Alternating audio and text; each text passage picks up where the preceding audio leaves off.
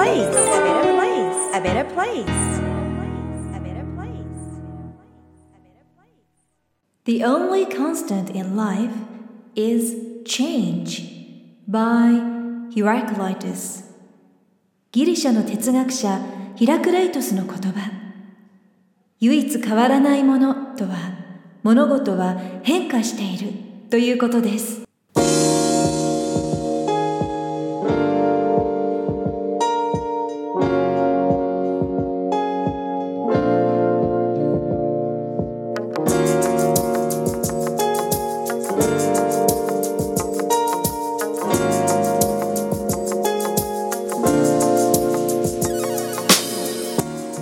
センスさゆりが Who You Are Makes the World a Better Place エピソード58回目を配信いたします。自分軸を確立し、一人一人が自分らしさを最大限に表現することで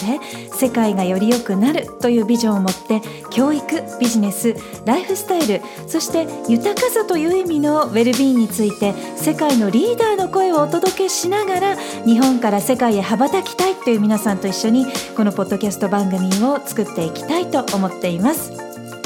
こんにちは、ナビゲーターのさゆりです。58回目の今回のエピソードは、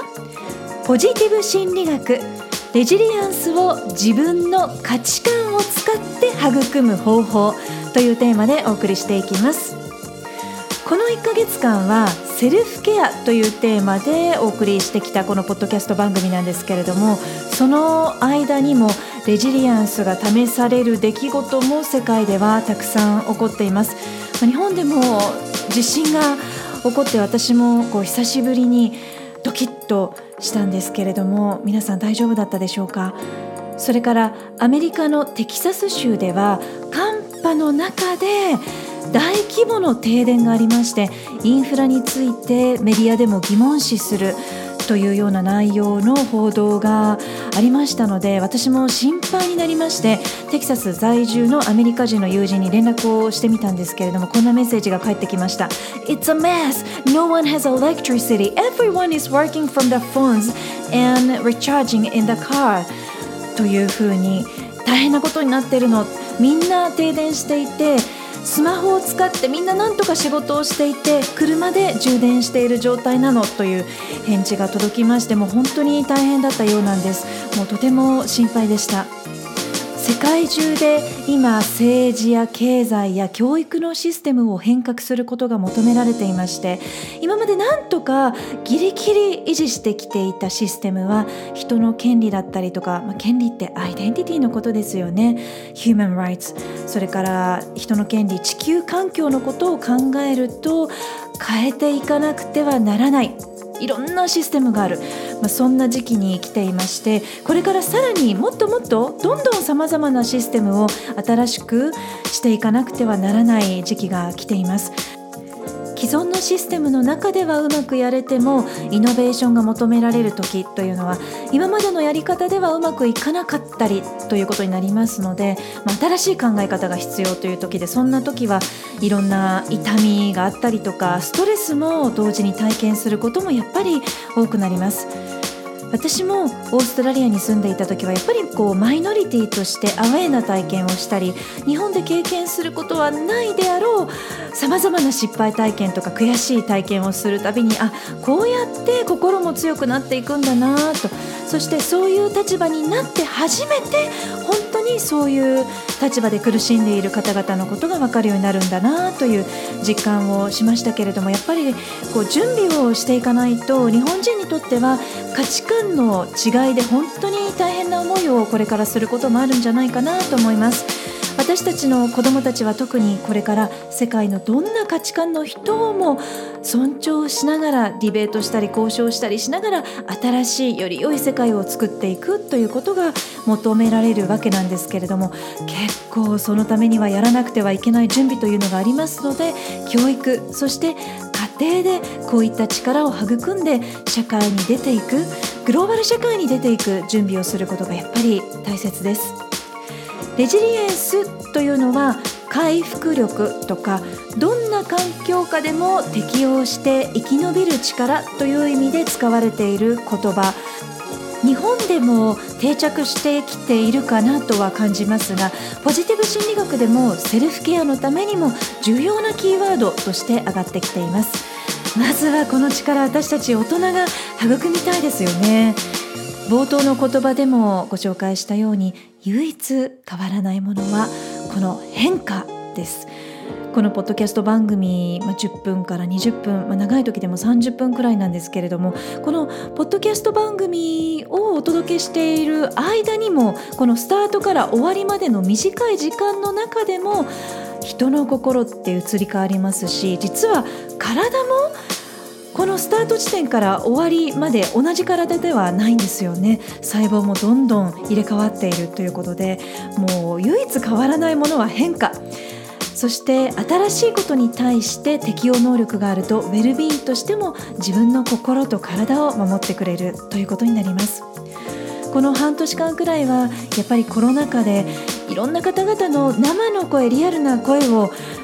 きちんとキャッチしていきたいなということで、セミナー、コンサル、グループセッションということで、たくさんの方々の本音を伺っているんですけれども、感じることは、英語の習得もそうですし、家庭でのグローバル教育も、キャリアや企業や人とのコミュニケーションも、何かチャレンジするときは必ず大変と感じるタイミングが、もうどんな方にも、どんな優秀な方にも、どんなに成功している方にも皆さんあるんですよね。どうしてそこで立ち止まってしまっているのかというのを客観的に自分で捉えられる良質な情報と出会うことができたら、そして励ましの声があれば、ほとんどの方は乗り越える力が湧いてきますし、レジリエンスとかグリッドというような、10の力のうち10個目の限界を超える力も育むことができるんだなと日々感じています。もうチャレンジしている方々が本当にね、たくさんいらっしゃいますので、皆さんのリアルな声もラストにご紹介できたらいいなとは思っていますけれども、今回のエピソードでは自分のアイデンティティを構成する要素の中でも大切な要素の一つ、価値観にフォーカスを当てたセルフケアワークをご紹介したいと思います。価値観って皆さん出したことありますか？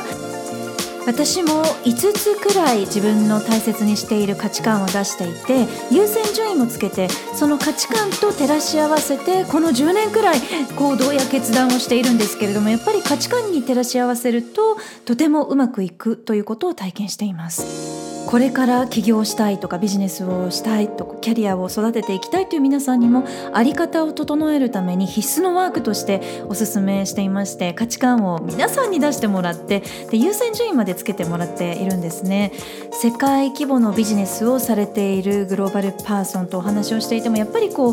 バリュー、価値観という言葉が会話の中でよく出てきていますので、本当にこの価値観って重要だなと、もう日々この10年間やっぱりずっと痛感しているという感じなんです。実はその価値観を頻繁に見直したり、価値観を使って紙に書きながら考えを整理すると、それをしない人よりもストレスレベルが低かったり、ストレスホルモンと言われているコルチゾールの分泌量のレベルにも影響するという数々の研究結果が発表されているんです。さらに15分間の価値観の見直しをするワークをすると、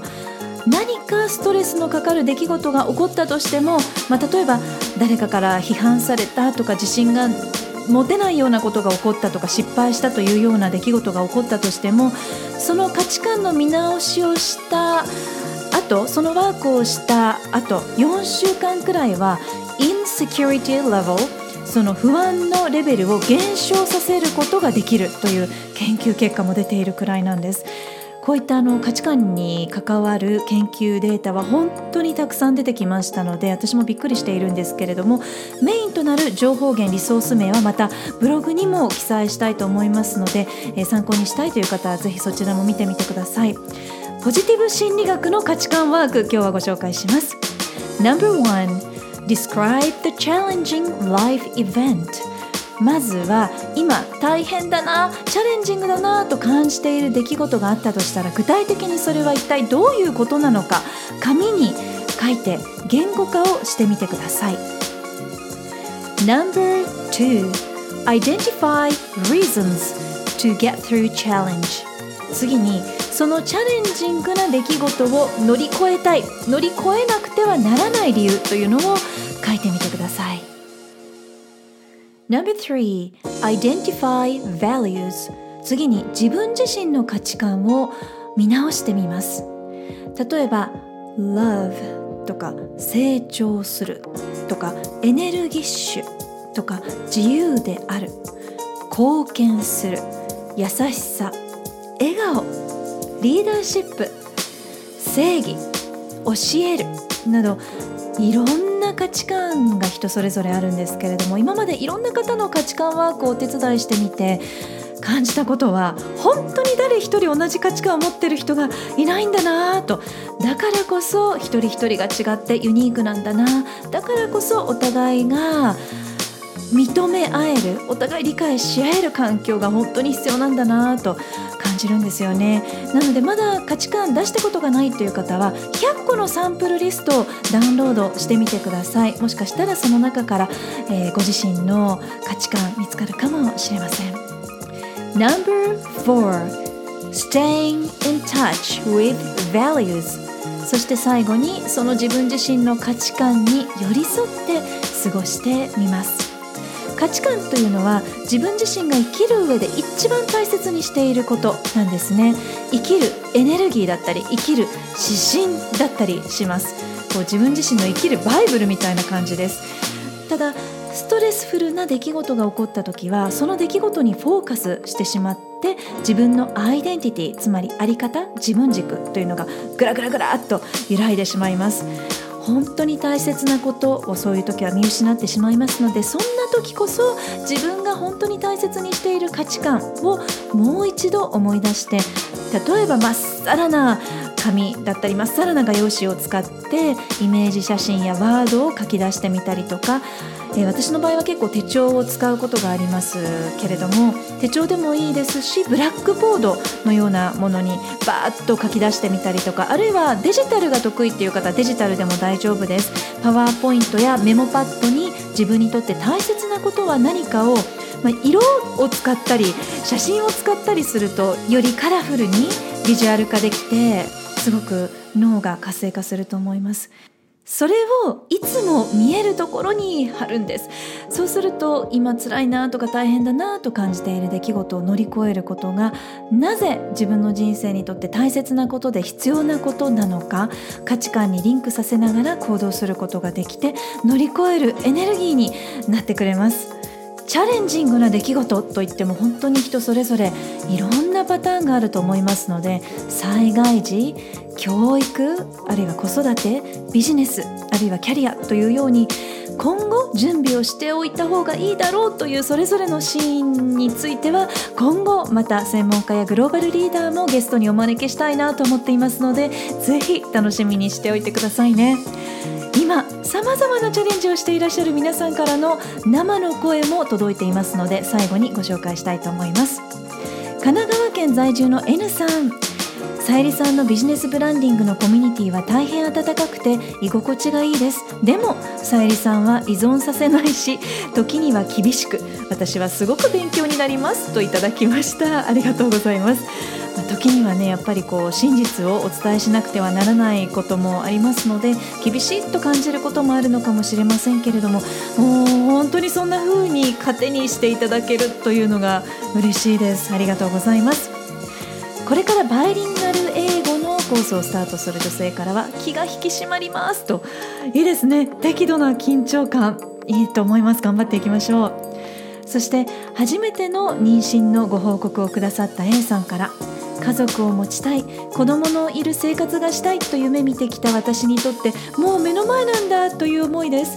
自分の体や心の変化に驚いたり疲れたり、ついていくのに必死です。未知の世界にたくさんの迷いや葛藤が出てくるだろうと想像はしています。でも今は楽しみな気持ちが強く、それはグローバル育児を知ったからですと。嬉しいメッセージありがとうございます。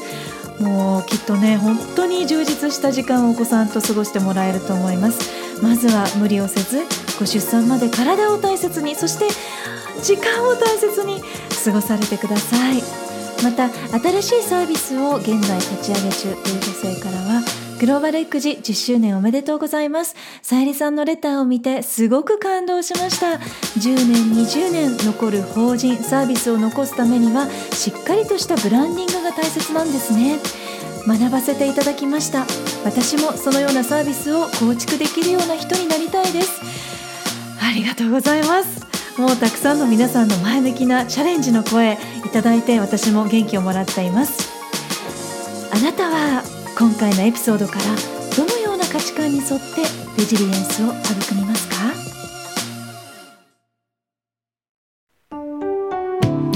さあ、この番組は自分軸を確立し、一人一人が自分らしさを最大限に表現することで世界がより良くなるというビジョンで配信しています。私一人だけではなく、世界の声、そして皆さんからの声もお届けできたらいいなと思っています。皆さんからのメッセージ、ご質問、リクエストも受け付けています。インスタグラムはさゆりセンス、スペルは SAYURISENSE。 Facebook ページはグローバル育児、スペルは GLOBALIKUJI で検索して、ぜひフォローやメッセージでつながってくださいね。ホームページからはゼロからマスターまでのストーリーやキャラクターがわかる心理学診断も無料で体験いただくことができます。お役に立てたら嬉しいです。 Hope to hear from you. Alright, thank you for listening. Take care and enjoy your life. Till next time. Bye bye. Who you are makes the world a better place. A better place.